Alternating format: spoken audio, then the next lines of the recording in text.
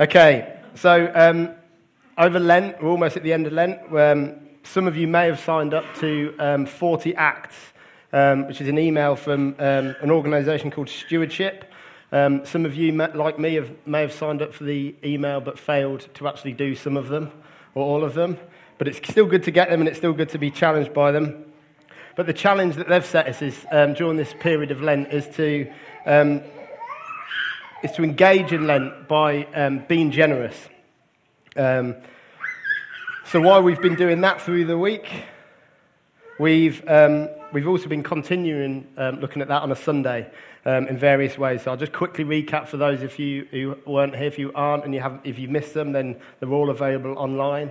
You can catch up. But the first week, Steve started off just by looking at what it means to be generous. And that it's not just a calling to be generous, but it's an honour to be generous. And the Bible makes it clear that our offering of time, money, belongings, and even our bodies is an act of worship. And then Ken came and spoke. I was meant to speak that week, and after preparing for this one, I wish I'd just stuck to the first one, because this one seems a lot harder. He came and spoke about the idea that everybody gets to play, and the idea of using our gifts, that we've got to be generous towards others, and that we've all got a part to play. And then Anya came and spoke about serving others with a generous heart, that service without sincere love is worthless. So as we seek to be generous, we also need to look at our motivations and mindset. And then last week, Paul, after he stole quite a big chunk of my sermon, sorry, I'll kick that over, we'll ruin the new carpet, went on to look at how we live generously as emotional beings when our feelings can get in the way, and how we bless others when we aren't appreciated, or even worse, when we get rejected and abused, and how generous service develops humility and must be motivated by love, and that the same love that we've received from God. So this morning we're going to continue the theme and look at what it means to live generously when it hurts. So we're going to look a bit more of what Paul started off with last week. We're going to look at what it means to follow Jesus' example by showing generosity, by loving those who we feel don't deserve it. And the next week, as Steve said, is Palm Sunday. So we're going to, as you've been hearing, you're probably sick of hearing it, but it's good to hear it again. We're going to ask you to respond in two different ways next week. The first is in service. So as you've seen, if you've been over the last few weeks, we've had people coming up from the various teams. We're looking to fill the teams a bit more, to bolster those as we prepare for the next season of growth.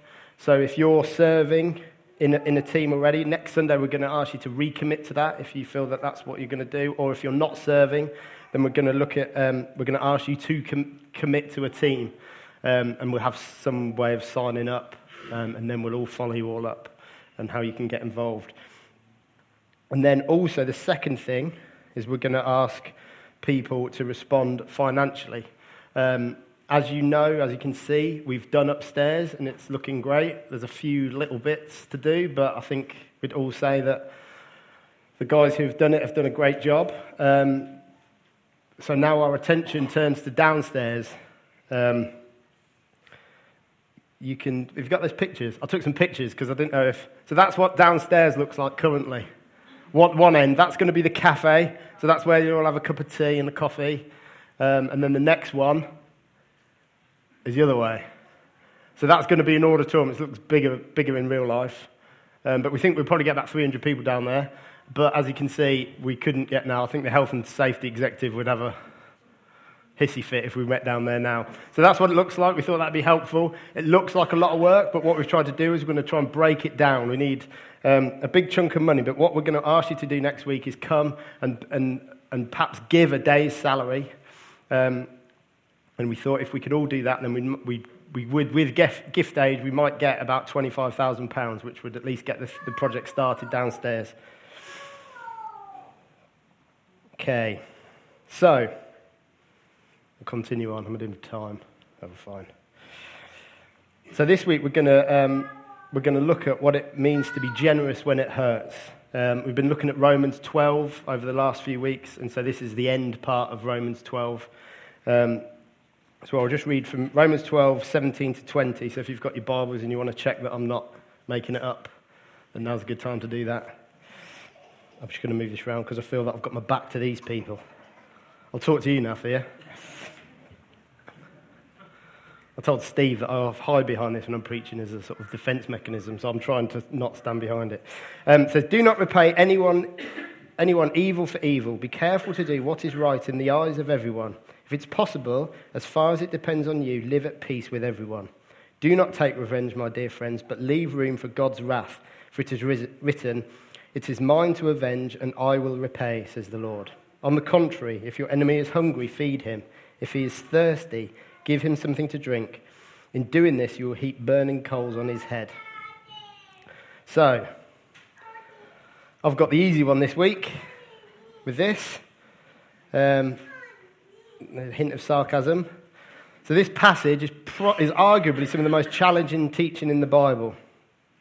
The concept of being generous to those who persecute us, or being generous to those who we find it really difficult to be generous towards. It's not just hard, it's flat out impossible. But it's good sometimes to have impossible things, because in order to have supernatural behaviour to do these things, we've got to come back to Jesus on a moment-by-moment basis. We can't do this stuff in our own strength. It's not in our nature to be nice to the people that persecute us. So last week, our Paul, not this Paul, I'm talking about that Paul, touched on blessing those who persecute us. But now, this Paul, should change your name, Paul, expands on this idea and addresses the very real feelings and temptations that can arise when we are victims of other people's wrong actions. Here we see that we're even called to act generously to those people that we call our enemies. So I don't know about you, but sometimes I find it hard to act generously towards the people I actually like.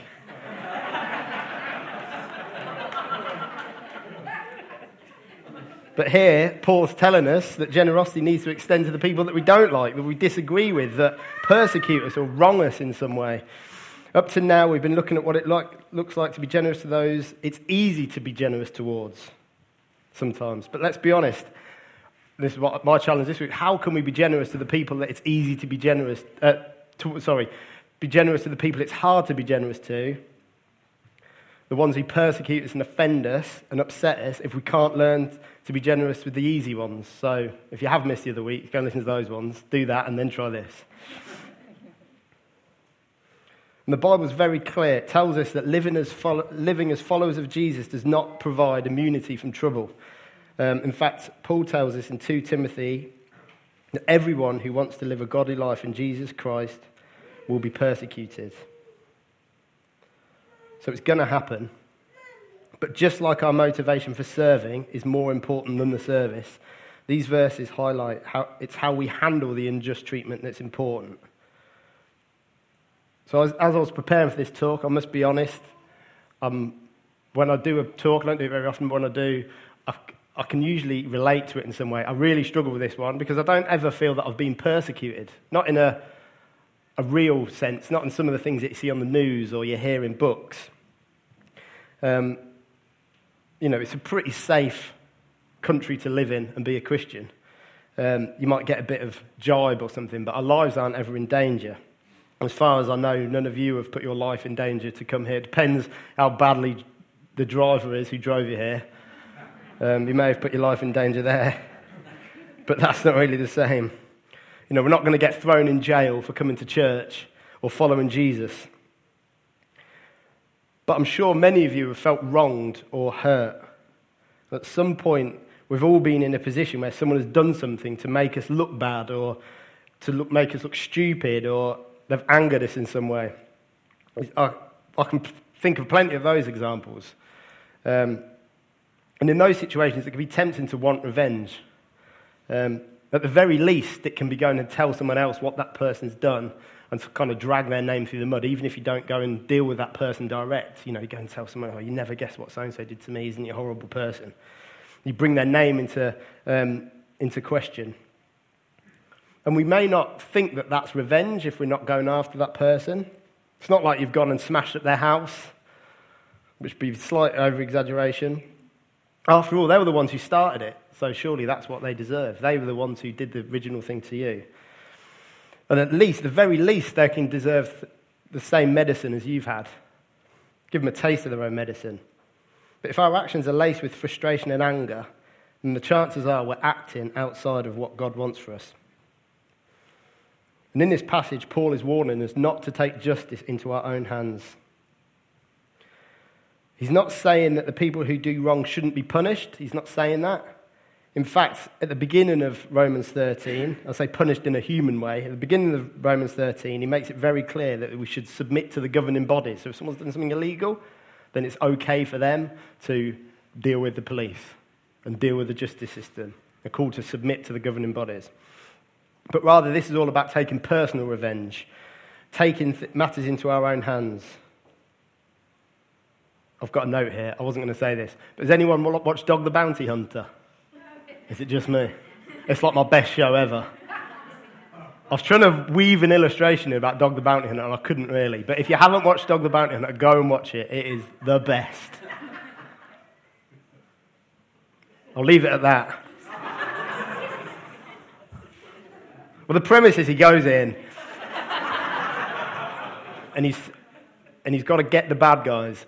And the guy professes to be Christian. I don't know, but he professes to be Christian. And they all stand around in a circle and pray. And it all's lovely until they kick someone's door down and shove mace in their face. And like reap justice on it. It's brilliant. Just go and watch it. Brilliant. It is amazing. It's on some random Sky channel, but I'm sure you'll find it. Anyway. Okay, so I've tried to break this down. So living generously means living with integrity. There we go. So we're going to work our way through this verse. It says, be careful and do what is right in the eyes of everyone. So this part is talking about living in complete integrity. May seem slightly contradictory of Paul to be telling us to do what is right in both the eyes of man and God. Surely if we're doing what is right by God, then that's all that matters. But this passage isn't telling us to bend to other people's will. We're not meant to compromise in order to keep people happy. This isn't about people pleasing. Paul is talking about being beyond reproach. People may not like us, but we need them to look at us and see that we have done what we've done or what we've said with integrity. They might not agree with what we've said, but they can see that it's with integrity. We're not to lose our moral compass or even our sense of justice if people wrong us. The Bible tells us that God will make his judgment. After all, who wants to be at the end of God's wrath? Judgment is God's job, not yours. But here we are called to be careful to do what is right. This is about what's doing right in public and what is right in private. So there's no point in putting a face on and saying, I'm going to be generous towards this person because they've wronged me, but in private resent them and not act generous towards them. You've got to do it in both places. Making sure our actions are beyond reproach and that our love and generosity is genuine. And this is not about doing good deeds or being generous in order to be praised or admired. We're not to be consumed with pleasing others. It's about making the right choices so that our love for others is not contradicted by a lousy attitude or gossiping behind closed doors. If we live generous lives, serving generously with our gifts and finances, and love generously even when our feelings are fragile, then we are reflecting the character of God, because that's how God acts. That's how God is. So if we do it, we are reflecting the character of God. And you've got to remember that we serve an outrageously generous God. It's in Philippians 2:15, it says, they will see their good deeds and God's goodness shining amongst them like stars, and praise God. But I don't know about you, but I want to live a life that reflects, that draws attention away from me and draws attention towards God. To be honest, a lot of the time I get it spectacularly wrong. But when we follow God's laws with such goodness and love, people around us can't help but notice when we act with integrity. And loving and being generous to our enemies is one of the most radical ways we can demonstrate that our capacity for goodness has a supernatural source. Because people just don't do it. People aren't nice to the people who aren't nice to them. In the original Greek, the word that's translated here says be careful, is a word proneo. The Greek scholars will probably pronounce that wrong. But it basically means to take thought beforehand. So it's got connotations of planning and meditating before something happens. So Paul is telling us to prepare. When he says be careful to do what is right, he's telling us to prepare so we make the right choices. If we're ready to respond with love and generosity to our enemy, we must thoughtfully prepare before a crisis arises. So when it does, when these things happen and people persecute us, we've thought about how we need to respond rather than just responding from our humanness. We need to focus on God and ask the Holy Spirit to act within us when these matters arise. And if we respond correctly in these situations, we ultimately point people towards Jesus. So my mum, not my stepmum, I'm not talking about her, my mum isn't a Christian, and she probably won't listen to this, so I can talk about her. It's fine. It's not bad on her. Forgive me if it is. But when I'm with her, when I'm on the phone to her, and something upsets me, and I react in a certain way, she'll come back and she'll say, "That's not a very Christian attitude, Pete." And it really bothers me. It really winds me up. Because on a simplistic level, she's right. It seems a really silly thing to say and a really silly thing to be annoyed about. But on a really simplistic level, it isn't. She's right. It isn't very Christian if we react badly to people or we repay evil with evil. So being ready to respond in the correct way when we feel wronged or hurt in some way is necessary to avoid being caught off guard and repaying evil with evil. So if we've already reflected and prayed and thought about how we react in these situations, we're less likely in the heat of the moment to follow our emotions and to react badly. So how would you respond if you've got children? How would you respond if one of your children has been bullied, for example? How would I respond if my daughter was being bullied? In fact, just this week, Eleanor was at nursery and we were sitting around the table having dinner, and she was telling us how this little girl at nursery had made her cry by calling her a baby. And my chest immediately puffed up. I said, "Who's this little girl, Eleanor?"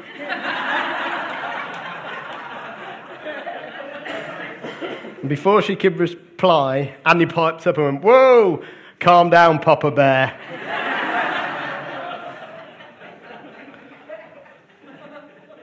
And she was like, what was I going to do to this 3-year-old girl who was going to hold her neck against the wall? "Don't you talk to my daughter like that." It was ridiculous, but I immediately, right, let's go and sort her out. Come on, Eleanor. Or how do I respond when our student neighbours, may God love them, keep us awake with their parties, and they're all in the street shouting at 3 o'clock in the morning? I can tell you what I'd like to go and do to them, but I don't think I will, because I'm sure your opinion of me will change. So in those situations, how do we react is important. We need to pray and ask the Holy Spirit to give us the gift of generosity, even to those people who offend us, hurt and persecute us. We need to be ready to respond in a godly way. We need to be ready to act Christian, in the words of my mum. So living generously also means making the right choice. Paul's asleep. There we go. So peace is a choice. It says here, Paul is telling us to live at peace with everyone. And this is not always possible, but we need to do all we can to live at peace with those who have wronged us. It's up to us to be the carriers of peace, with the help of the Holy Spirit, to make the right choice and show extravagant generosity when we are wronged. Most of us, like I said earlier, most of us will probably go through life without any kind of extreme persecution, without really ever being threatened because of what we believe. We are, like I said, we are blessed in comparison to other countries that you see on the news, but sometimes it can be extreme. In 1 Samuel 24, we read about Saul and David. A lot of you will know this. They had one of their spats. It's pretty safe to say they didn't get on, these two. Saul wasn't a massive fan of David. And it came to a head, and David goes into the wilderness to hide from Saul. And Saul's men come and they try and hunt him down, and they're going to try and kill David. So Saul, as often happens, gets caught short and goes into a cave. It says to relieve himself. I think he probably went for a wee. And David is in the cave, at the back of the cave, and literally catches Saul with his trousers down. Not metaphorically, literally, him having a wee, and the tables are turned. And David has found Saul in isolation and vulnerable, but he resists the calls of his men to kill Saul and says this to him: "This day you have seen with your own eyes how the Lord gave you into my hands in this cave. Some urged me to kill you, but I spared you. I said, I will not lay my hand on my Lord, because he is the Lord's anointed. See, my father, look at this piece of your robe in my hands. I cut off the corner of your robe, but did not kill you. See that there is nothing in my hand to indicate that I'm guilty of wrongdoing or rebellion. I have not wronged you, but you are hunting me down to take my life. May the Lord judge between you and me, and may the Lord avenge the wrongs you have done to me. But my hand will not touch you. As the old saying goes, from evildoers come evil deeds, so my hand will not touch you." So here we see David showing extravagant generosity to Saul by not killing him. He's showing him love and mercy, and he's leaving the judgment bit to God, even though a lot of people would say, well, he was probably best thing to do would probably to kill him. All of the circumstances made it easy for David to get revenge and retaliate and take Paul's life, but David chose peace over revenge. Peace is a choice, and here we see David make it. So as I said earlier, hopefully none of us will be put in that position, in a cave where we see our enemy having a wee and we think we could kill him. So I was trying to think of other examples, and I came across this story about Abraham Lincoln, the great American president. And before he became president, Lincoln was a lawyer and was put on a case with a man named Edwin Stanton. From the offset, from what I understand of what I've read, Edwin was unimpressed with Lincoln, and basically they were put on a case together, and he didn't like him, so he made him look stupid in front of the whole court. And then Lincoln went on to run for president. Stanton was one of his fiercest critics. Apparently took the mick out of it. He's a funny-looking fella, Lincoln. We could put that picture up. They took the mick out of him, the way he looked and all sorts. So when Lincoln was eventually made president, he got elected as president, the time came to choose his cabinet, and we're all familiar with that, as what's going on what's happened in the States. And Lincoln chose Stanton to be his war minister, or his war secretary, and there was immediate uproar in his inner circle. And people were asking, what are you doing? This is the same guy. You do realise who this guy is. He's the guy who was ridiculed you in court. He's your worst enemy. Why have you made him one of the most important positions in your government? Do you know who he is? And Lincoln replied, yes, I know Mr. Stanton. I'm aware of all the terrible things that he has said about me. But after looking over this nation, I find he's the best man for the job. How would we, in our own work settings, how would we respond to someone who persecuted us and tried to destroy our career? But then when we got made promoted and that person was the best person for the job, could we honestly say that we would help that person do that job? So maybe we can relate to that story a bit more. There was no death threats involved. But Lincoln had the right attitude. Do not repay evil with evil. He later went on to say this quote up here. It's different context, but I like the quote. Do I not destroy my enemies when I make them my friends? Or how about Martin Luther King? This week, we've in the staff team, they've been doing their Myers-Briggs, and I've done mine, and it's been a revelation. But I've discovered that I've got the same personality type as Martin Luther King, so I can quote him. So the height of the civil rights movement, he preached a sermon called Loving Your Enemies. And in this particular sermon, as a side note, if you want to hear a good sermon on loving your enemies, go and buy the book. I've got the book, you can borrow it. It is amazing. It is probably the best thing you'll ever read on loving your enemies. And he talks about the different types of word for love in the Greek. So there's eros, which is romantic love. So we've obviously got one word for love. They've got three. So eros, which is romantic love. Philia, which is brotherly love or love between friends. And then agape, which is the love of God operating in a human heart. I've got a long quote here, so forgive me, but I think it's worth saying. So this is what he says in this sermon. At this level, agape, we love men not because we like them, nor because their ways appeal to us, nor even because they possess some type of divine spark. We love every man because God loves him. At this level, we love the person who does the evil deed, although we hate the deed that he does. Now we can see what Jesus meant when he said, "Love your enemies." We should be happy that he did not say, "Like your enemies." It's almost impossible to like someone. Like is a sentimental and affectionate word. How can we be affectionate towards a person whose vowed aim is to crush our very being and place innumerable stumbling blocks in our path? How can we like a person who is threatening our children and bombing our homes? That is impossible. But Jesus recognized that love is greater than like. When Jesus bids us to love our enemies, he's speaking neither of eros or philia. He's speaking of agape, understanding and he's speaking of agape, understanding and creative, redemptive goodwill for all men. So Jesus calls us to make the right choice when we are dealing with our enemies, for those who've hurt us. Love is not the same. Loving someone is not the same as liking them, but we are called to show the same grace, mercy, and generosity that God has shown us. Time. Okay, so living generously is resisting revenge. So it says, "Do not take revenge, my dear friends, but leave room for God's wrath, for it is written, 'It is mine to avenge, I will repay,' says the Lord."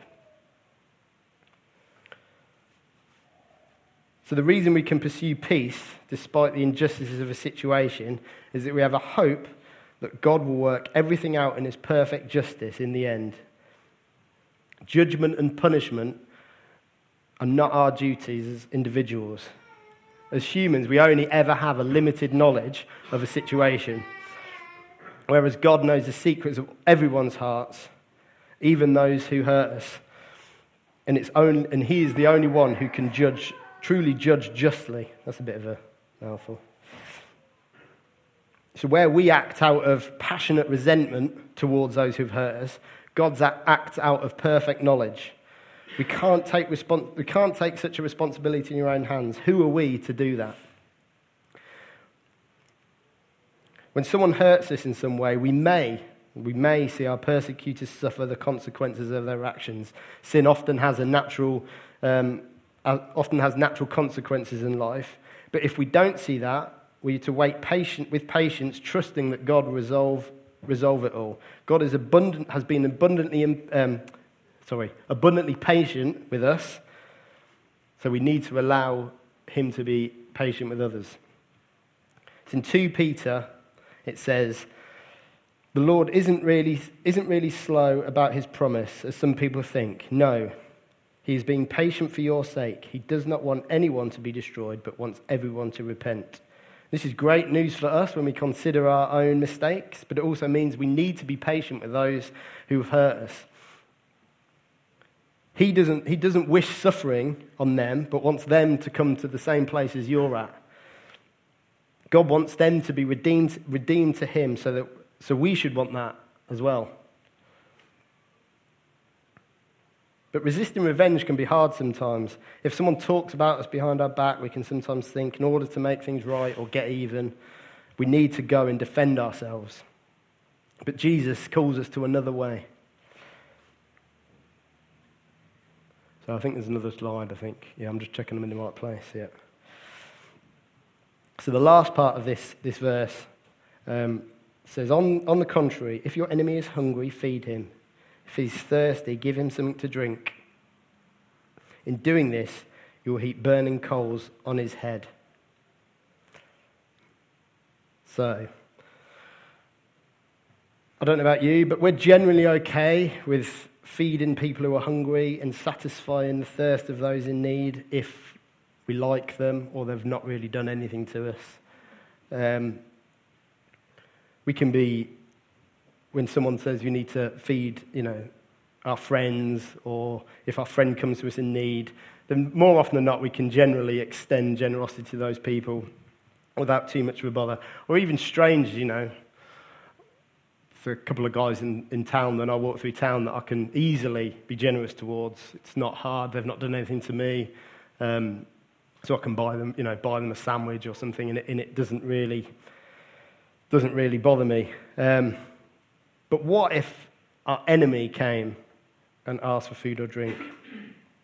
Someone's been slandering you at work, dragging your name through the mud, talking about you behind your back. Your self-esteem's at rock bottom. You can't take any more. This person's just been horrible to you for ages, and they ring you up. You don't know whether to answer it, and they say, "Oh, will you buy me dinner?" What would your response be to that? You're like, no.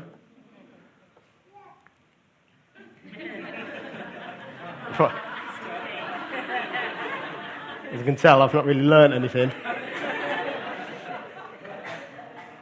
That's right. Good job none of you are my enemies, because you could try it. I'm sure it wouldn't be. I'm sure you're holier than me. And you're like, oh, absolutely, yeah, let's go out. Where do you want to go? I don't believe you if you say that. But what if we were living in Syria? I know it's a slightly obscure example, but what if we were living in Syria? You're a Christian in Syria, ISIS troops come knocking on your door, banging on your home, demanding you cook them a meal after everything they've done to you and your family.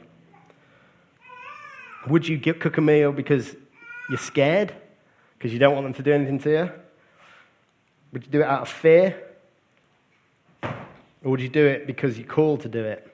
This stuff's hard to swallow. It goes against every natural urge in our body, but we're called to positive action. And in doing so, it says here, Paul says, we'll heap burning coals on their head, on the heads of our enemies. I've always really liked this metaphor, but I think I've liked it for the wrong reasons. When someone's done something to you or they've said something, and you can sit around and say to Anya, oh, we should pour burning coals on their heads. There's some sort of holier-than-thou attitude of, well, we'll be doing the right thing, but they'll feel really bad. I can imagine the pain and discomfort of pouring real hot coals on their head. But we'll be blameless because we've done what God has said. We're pouring hot coals on their head by being generous towards them, and then somehow that'll kind of make them squirm and feel uncomfortable and cause them pain, and we'll, in a holy way, have got our own back. We've got revenge, but in a godly way. It's almost like a holier-than-thou attitude. I'm going to rise above you, and I'm going to do this because I am holier than you. But apparently I've got that wrong. That's not what it meant. This passage isn't to do with pain. It's not to do with taking a fire and throwing it in someone's face. It's not about getting revenge in a holy way. It's all to do with generosity. So at the time this was written, obviously they hadn't invented cookers as we know them. There weren't any gas-safe engineers to plumb them in, I think. So they'd have a fire in their house where they do the cooking and the heat of the house and stuff. And if your neighbour came to you because their fire had gone out, you would give them some of your burning embers so they could go and restart their fire. And you would carry it, I have to check my dad how you say this word, brazier, not a brazier.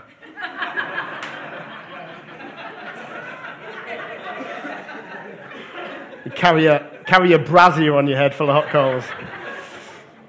Now, brazier, like a tray that you'd keep the hot coals in, and they would carry that back on their heads. I'm guessing they put it on their heads because I don't know whether they carried everything on their heads, but I thought maybe it's because the heat rises. If you carried it like that, you'd burn your face, wouldn't you? But I don't know. But they used to put the coals on their heads and then walk back to their house to start the fire again. So this idea of heaping coals means that you were being particularly generous. You weren't just giving them a little bit, but you were giving them way more way more than they needed to start that fire by heaping them on. So if you look at it that way, rather than a holier-than-thou kind of way of getting your own back, makes this passage even harder to swallow, because not only is it saying that we need to feed our enemies and give them a drink if they're thirsty, or feed them when they're hungry, we're called to live a life of extreme generosity, literally pouring out everything we have on our enemies. So it doesn't say, if your enemy comes and he's hungry, just give him enough to knock the edge off his hunger, or if he's thirsty, give him a little sip so he doesn't feel thirsty anymore. What it's saying here is, heap the blessing onto him. Give them more than they could possibly need. But this whole premise sits better with what we know of Jesus in the wise words written in letters by his followers, such as Paul here in Romans. When we do good to our enemies, we follow the words and actions of Jesus. God's kindness is intended to bring us to a place of repentance, and Jesus teaches this on the topic in the Sermon on the Mount. So Matthew 5, it says, this is Jesus preaching here to everyone when he was on top of the mountain. But I tell you, love your enemies and pray for those who have persecuted you, that you may be children of your Father in heaven. He causes the sun to rise on the evil and the good. He sends rain on the righteous and the unrighteous. If you love those who love you, what reward will you get? Are not even the tax collectors doing that? This is tough stuff.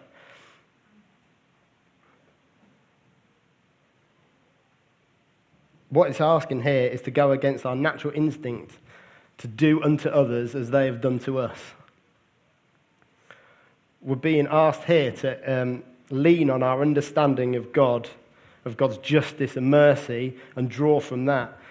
So what does it look like to give forgiveness instead of resentment, or kindness instead of cruelty, or words of encouragement instead of ridicule? So we shouldn't underestimate how difficult this stuff is, and it may require some radical change on our part. And sometimes acknowledging the hurt may be the first step before forgiveness can follow. And if forgiveness feels like too big a leap, then first we need to pray that we want to forgive. And this is a giving that costs. This is the generosity that costs. So up to now, there hasn't been much cost because it's been, serving the poor. If they've not done anything to you, then it takes action. You need to do something about it, but it isn't hard because they haven't done anything to you. They've not upset you or hurt you. So this is giving that actually costs. It's giving regardless of what they've done to you. It can be daunting, this stuff, thinking, I've got to take a deep breath and say, I can't do that.